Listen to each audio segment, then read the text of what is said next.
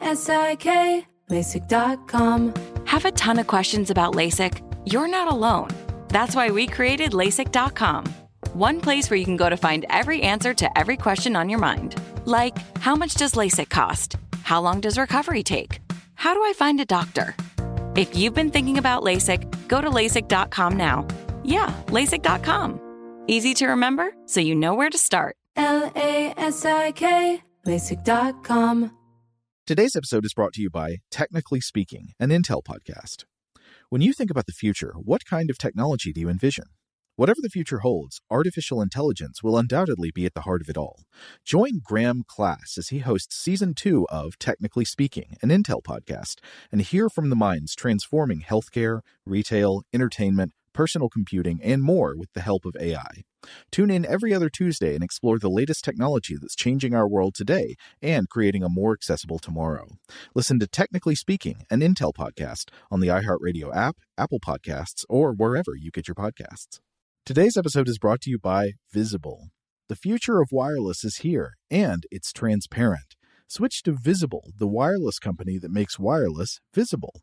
Get a one-line plan with unlimited 5G data powered by Verizon, just $25 a month, every month, taxes and fees included.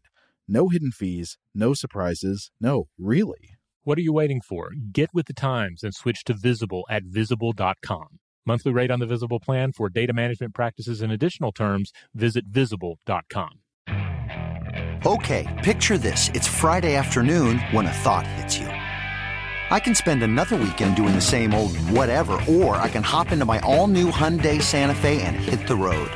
With available H-Track all-wheel drive and 3-row seating, my whole family can head deep into the wild. Conquer the weekend in the all-new Hyundai Santa Fe. Visit HyundaiUSA.com or call 562-314-4603 for more details. Hyundai, there's joy in every journey. Welcome to Stuff to Blow Your Mind from HowStuffWorks.com.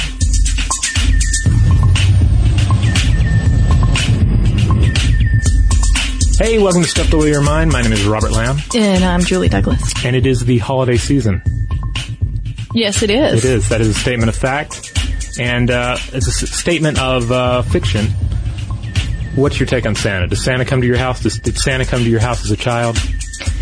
Santa, and the idea of Santa was dashed by my brother when I was but a tender 6-year-old. So my feelings on Santa are, pretty whatever.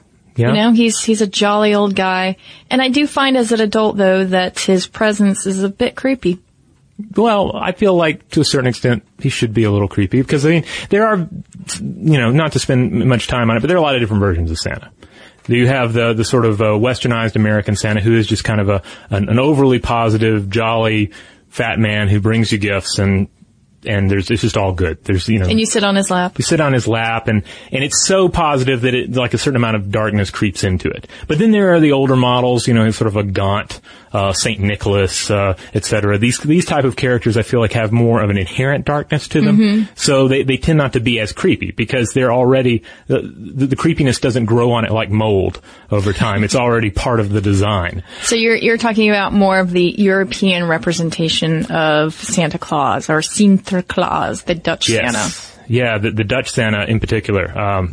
Because not only is he a bit dark and a little more, he's still bringing you gifts. He's still the good cop. But there's also a bad cop to this scenario. And in this, I'm of course talking about Krampus. Krampus, the holiday demon, or one of many types of Krampuses, the horned beasts that come down from the hills in the period before the Feast of St. Nicholas and terrorize naughty children, and in some cases beat them with sticks or haul them off altogether, perhaps to hell. But they come in advance, and there are other characters like this, like Belsnickel, that come and sort of terrorize the children and are using the stick as opposed to the carrot to try and get good behavior out of them. Whereas the good cop, Santa Claus, St. Nicholas, whoever, or the baby Jesus on a golden string, if you're Czech, they are the good cop, and they are trying to dangle the carrot in front of you to get positive behavior. Okay, so we're talking about carrot and stick today. Yes. What we respond to. And I just want to read a little excerpt from Santa. I don't know if you've heard this before. A quote from Santa? Well, actually, Did you reach out to him for this episode? It's one of Santa's elves. Sorry. Oh, okay. He sees you when you're sleeping. He knows when you're awake. He knows if you've been good or bad. So be good for goodness sake. Are you familiar with that? Yeah, I'm familiar with that. Those are the famous words. Well, I just can't help but think back to the Panopticon. Yeah. Because we talked about this. We talked about the seeing eye of God. And the Panopticon, of course, is the actual structure that was meant as this concentric prison system with this watchtower in the middle that was watching all of the prisoners all the time. But doesn't this sound a bit like Santa Claus, whether or not it's Santa or Krampus, really? Yeah, the Santa or Krampus, they become this panoptic figure at the center of everything. They're all knowing. They're all judging. And it's right to be afraid of them, right? We talked in the Panopticon episode about how it's also the seat of God in a belief system. The idea that there's this divine figure that's looking down on you and knows everything you've done and knows what you're doing. And so that's one of the interesting things about this whole Christmas scenario for children with the good cops and the bad cops, with the carrot and the stick, because it's basically a mini day of doom. I've heard it referred to. It's like a model of the more elaborate system that the adults would have had, in which, it's a situation of heaven and hell, of fire and brimstone, or eternal salvation. And then for the children, it's kind of reduced to a more simpler model. Well, yeah, it's an initiation into the Panopticon system, or basically this idea of heaven and hell, yes. Yeah, on a simple level, like people who believe in a divine being and gods or goddesses, like, is any given particular god, is it going to be a benign God that rewards you for good behavior, or is it a judgmental, harsh, angry God that is all about punishing you for sin? And then to what degree do you end up using both? And what sort of personality are you, right? I mean, that's kind of what I probably would have thought about it before. Are you a personality that responds more to rewards or to the possibility of punishment? But it turns out to be a bit deeper than that. And of course, it always does, right? Yeah, I mean, with humans, of course, there's so many layers of cognition that end up being involved, especially in something like religion, but even in folk tales for children, it just gets complicated really fast. But what we're going to talk about here in the rest of this episode is that there does appear to be certain genetic factors at work here too. We can actually look at individual genes that are involved in how we deal with positive reinforcement or negative reinforcement, with the carrot or the stick, the good cop or the bad cop, the Santa Claus or the Krampus. Because, of course, it always boils down to that brain. Yes. What's going on and how we are genetically predisposed. Of course, genetics isn't everything, but it's very interesting when it comes to something like this. So, on that note, we're going to take a quick break. And when we come back, we're going to get into the genetics of reward and punishment. Yes, the holidays are here, and perhaps you want a little holiday viewing. Well, head on over to Netflix.com where you can find various videos, TV shows, movies, feature films, classics, bad movies as well, horror movies, all with a holiday theme to them that you can plug into your brain. And as a new member and a Stuff to Blow Your Mind listener, you can get a free 30-day trial membership. All you have to do is go to Netflix.com/blowthemind and sign up. Be sure to use that URL, Netflix.com/blowthemind. That way they'll know that we sent you. You're supporting this podcast while also benefiting your eyeballs. You can play all this stuff on your Xbox, your PlayStation, your mobile device. Selection subject to change, but it's always a great deal. So go to Netflix.com/blowthemind, sign up today. All right, we're back. Now let's travel on over to the Netherlands, not to sit on the lap of Sinterklaas, but to visit with Hanneke den Ouden and Raschen Koels and their colleagues from the Donders Institute in Nijmegen in the Netherlands, because they have published some very interesting research in the journal Neuron. Yeah, and by the way, Nijmegen is in the east of the Netherlands, near the German border. So that's definitely St. Nicholas territory, and I believe that's Krampus territory as well. People may have to correct us on that, but I think he's around there. So, what was old Heineke interested in? Well, in this study that they conducted, they demonstrated that serotonin and dopamine related genes influence how we base our choices on past punishments and rewards. Now, We believed for a while that brain chemicals, dopamine and serotonin, partially determine our sensitivity to reward and punishment, right? I mean, after all, dopamine is a neurotransmitter that helps to control the brain's reward and pleasure centers, and serotonin is keyed into emotion, mood, control, digestion, etc. I mean, we've talked about serotonin and dopamine countless times and how they end up dictating who we are and how we behave. But you have gene variants for these, right? Yes. And that would influence your behavior when it came to punishment and reward. And to test this, the researchers used a simple computer game to test the genetic influence of the genes DAT1, that's the dopamine-related gene, and SERT, S-E-R-T, that's the serotonin-related gene, as these genes influence dopamine and serotonin. Yeah, the variants of note here for SERT is 5-HTT-LPR plus RS255. And then for DAT1 or DAT1, which seems to me DAT1 would lead to all sorts of hilarity in the research room, but I could be wrong. But anyway, the variant with DAT1 is 30UTR-VNTR31. Very nice, very nice. During the study, they had 700 participants who would repeatedly choose one of two symbols. Symbol A, which usually resulted in a reward, or symbol B, which usually resulted in punishment. And halfway through the game, however, there was a twist. The rules were reversed, and this allowed researchers to measure how flexible people were in adjusting to their choices. And it also revealed whether they impulsively changed their choice when the computer gave them misleading feedback. So in other words, they had to sort of readjust and figure out whether or not it's going to be a reward or a punishment. And it's interesting because growing up is kind of a situation of finding the rules changing on you all the time. Like, what's this? I can't poop in my pants anymore. I no longer have that option. That's a game changer. And how am I going to roll with that? What's this? I can't just run around the house half naked. Oh, I have to change. We're always dealing with changes, or changes in our diet as we get older. Or Santa Claus, not real. Are you kidding? Nobody's watching me. Now I get to assess punishment and reward in a different way. Exactly. Yeah. And then how do you end up rolling with that? Yeah. Life is full of revelations and new rules, and our ability to roll with those rules or not roll with them kind of ends up where we land in the grand scheme of things. Mm-hmm. Now, the big result here is that they discover that the dopamine gene affects how we learn from the long-term consequences of our choices, while the serotonin gene affects our choices in the short term. So it would follow that some people would be a little bit more hardwired to err on the side, say, of being able to learn well from long-term consequences, or they might be more motivated by choices in the short term. Yeah, people's tendency to change their choices immediately after receiving punishment depends on which serotonin gene variant they inherited from their parents. So, in other words, SERT is involved in behavioral adaptation following losses. Mm-hmm. In other words, the stick.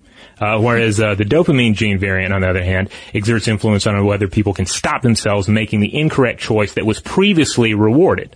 In other words, DAT1 plays a role DAT1 plays a role in experience-based preservation, or the carrot. Okay. So this is important because a lot of neuropsychiatric disorders caused by abnormal dopamine and or serotonin levels are associated with forms of inflexibility like addiction, anxiety, or Parkinson's disease. So you see this being played out in various chemicals in the brain in the extreme. Yeah. So in this, it goes, the ramifications of a study like this are far more than just, we know a little bit more about how we behave and how we inherit, aspects of who we are. But yeah, this is actually stuff that we'll, be able to use in the future to deal with some of these, crippling disorders. LASIK, LASIK.com. Have a ton of questions about LASIK? You're not alone. That's why we created LASIK.com. One place where you can go to find every answer to every question on your mind. Like, how much does LASIK cost? How long does recovery take? How do I find a doctor? If you've been thinking about LASIK, go to LASIK.com now. Yeah, LASIK.com. Easy to remember, so you know where to start. LASIK, LASIK.com. Shout out to Astapro for sponsoring this episode and providing us with free samples. Rob, as the local host with allergies here, they sent you some of their nasal spray to treat your allergies. What was your experience like? Yeah, that's right. I always wrestle with the pollen a bit when it rolls in during the spring. So they sent me the little nasal spray. I tried out the product, and yeah, it sure did help me get on top of my symptoms for the day. And it's so fast-acting, it was already kicking in before I left the house. Astepro is a first-of-its-kind nasal allergy spray. It's the fastest 24-hour over-the-counter allergy spray. It starts working in 30 minutes, while other allergy sprays take hours. Astepro is the first and only 24-hour steroid-free allergy spray. Astepro delivers full prescription-strength indoor and outdoor allergy relief from nasal congestion, runny and itchy nose, and sneezing. Get fast-acting nasal allergy symptom relief with Astepro. Go to asteproallergy.com for a discount so you can get Astepro and go today. ASTEPRO allergy.com. Astepro and go. Use as directed for relief of nasal congestion, runny nose, sneezing, and itchy nose due to allergies. Today's episode is brought to you by eBay. eBay Motors is here for the ride. Remember when you first saw the potential?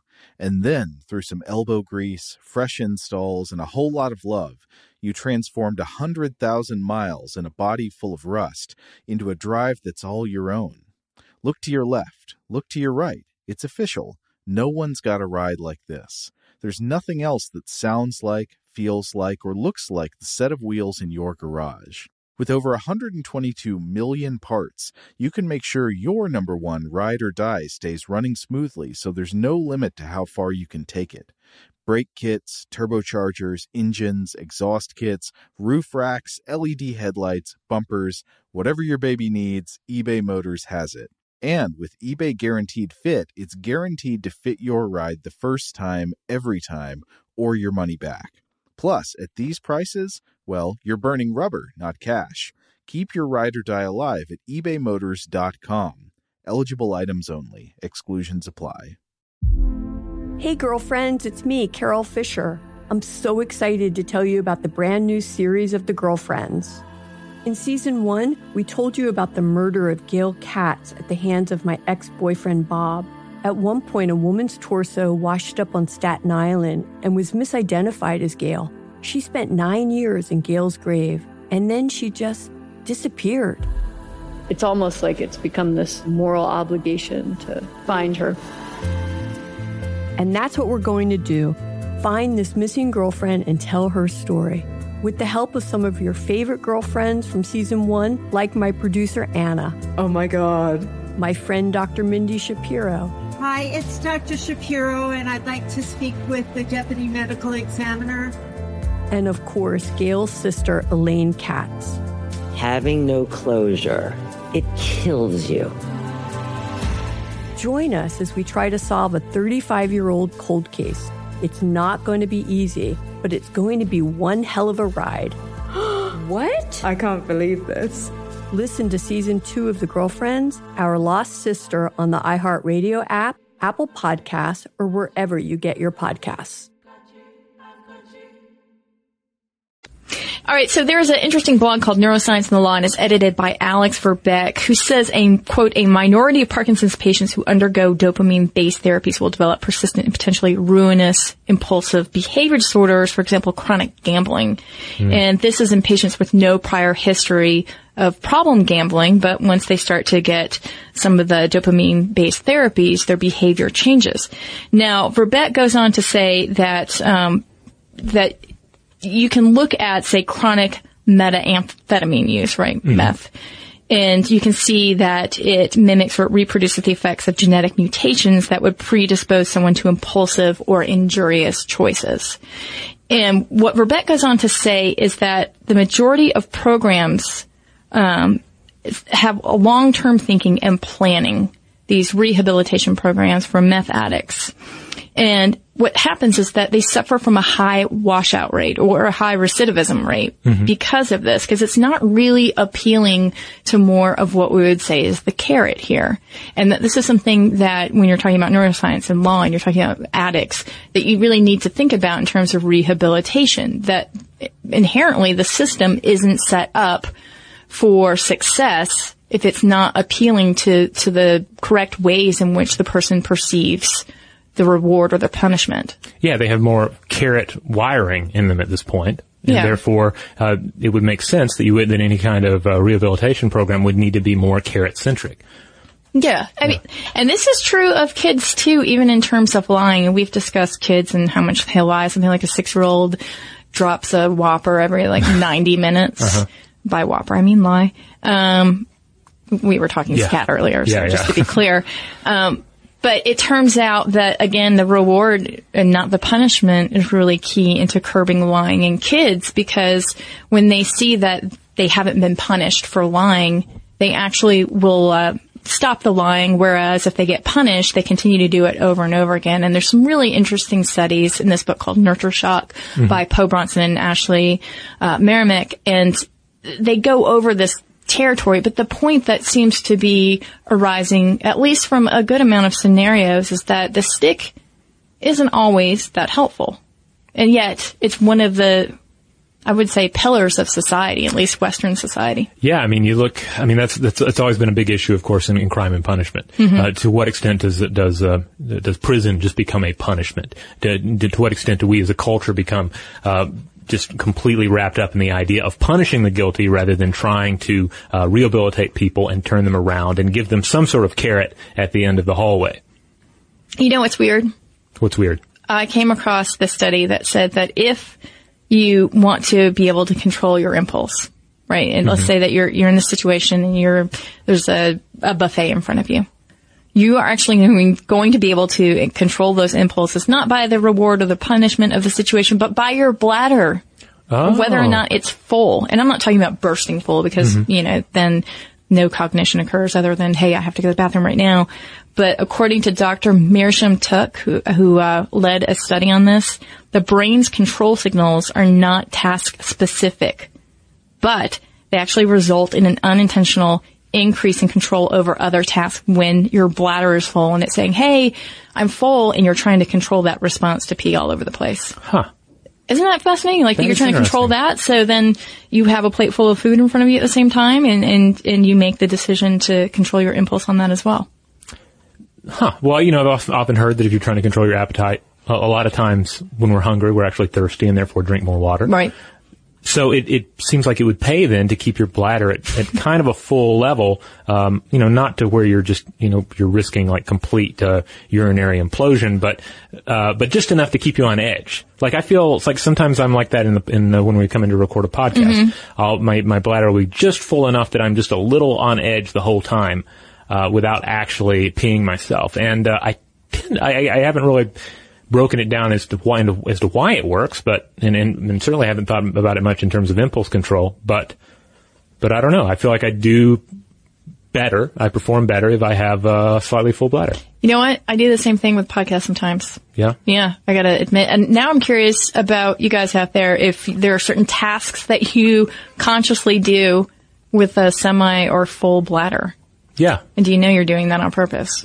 Let us know. Yes, let us know. And hey, let us know what you think about the carrot and the stick in pretty much any context you can imagine, be it rearing a child, being a child, celebrating Christmas, to partaking of your culture, dealing with crime and punishment on a national or international level.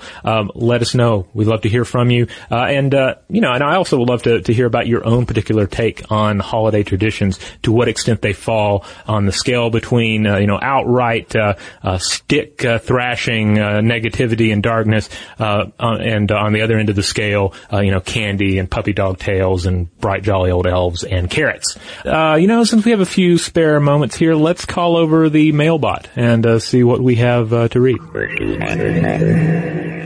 All right, this one comes to us from Sam. Sam writes in and says, "Hi, Robert and Julie. My name is Sam from Aberdeen, Scotland. I've been listening to your podcast for a long time, and they help me get through my workday, and I love them, but this is my first message to yourselves. I was just listening to your podcast on autotomy, and it made me think of the lizard from The Amazing Spider-Man number 6, created by Stan Lee and Steve Ditko in November 1963. The villain is in the newest Spider-Man movie. Dr. Kirk Connors tries to regrow his arm using lizard DNA. It works, but ends up changing him into a giant crazy lizard.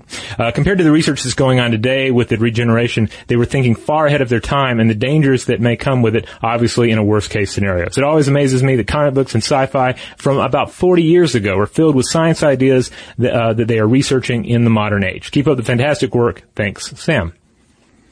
And indeed, that's one of the great things, as we've talked before about science fiction, is that science fiction is always a reflection of a particular time period and their own dreams, aspirations, and fears about where science is going to take us. And more often than not, you'll find some interesting interpretations of where we're going to go in the future. And some of those hold out to be really true. They do. We also got a comment by Paula, and she is responding to a video on StuffToBlowYourMind.com, a video on smiling, and we also have a podcast episode about this too. She says, now I am a longtime smiler, admittedly tipping over into belly laughter pretty often, so definitely above that 20 smile average a day for adults. So then she goes on to say that she put a pencil in her mouth to try to mimic that pencil and smiling study. She said she didn't watch a funny visual, but she thought about a scene in The Big Bang television show, and a scene actually that had her falling off the couch laughing when she first saw it. And she said the smile then pushed in from the muscles further out from the edge of my mouth. When I felt that part of my cheek move, it pressed against the pencil. I felt a chortle moving from my chest to my face. I wonder if you are a habitual smile laugh person, if you routinely move more muscles in your face, that you have more neuron connections, making it harder to squelch with the pencil in the mouth. Question mark. She says, you guys have given me so much to think about, but you almost always manage to get in something that also gives me a big grin, a total brain delight. Thanks, Paula. I think that's a really good question. If you smile more often, do you have more neuronal connections? Is it harder to not smile, essentially? That is an interesting question. And it also makes me think about scuba divers. What if underwater is actually really hilarious, but scuba divers always have the apparatus in their mouth, so they can't laugh as much. It could just be absolutely hilarious down there if you're there in person, but they never get to laugh unless you're in some sort of specialized submarine, which is a little more rare. I don't know. That's another test that could be completed. Yeah, because I was thinking about the pencil thing, and I was like, my first thoughts were smokers. Would it affect smokers? But of course, smokers, you don't have it in your mouth the whole time, the cigarette, and they were moving it to the corner of their lips, right? However, they are using those muscles that are drawing their lips downward and the corners of them downward. And we did see in one of those 500 pencil smile frown tests that if you had the pencil vertical in sort of like a cigarette position, that people did not get the sort of emotional jolt from others when they were looking at photos of happy people and smiling people. Well, there's an area of exploration for the future. Indeed. Yes. All right, so there you have it. We'd love to hear from you. You can find us in all the normal places. Of course, StuffToBlowYourMind.com is our main homepage, our mothership, and that's where you will find all of our blog posts, all of our podcast episodes dating back to the very beginning, as well as our weekly video series. We're putting out 3 a week these days, and they're always worth checking out. You can also find us on social media. We're on Tumblr, Facebook, Twitter, Google+, on YouTube. We are Mind Stuff Show, and then there's, of course, another way they might send a letter to us. That's right. You can send a letter to us, particularly if you would like to discuss if the elf on a shelf is just a stand-in for the Panopticon watch tower guard. You can let us know at blowthemind@discovery.com. For more on this and thousands of other topics, visit howstuffworks.com.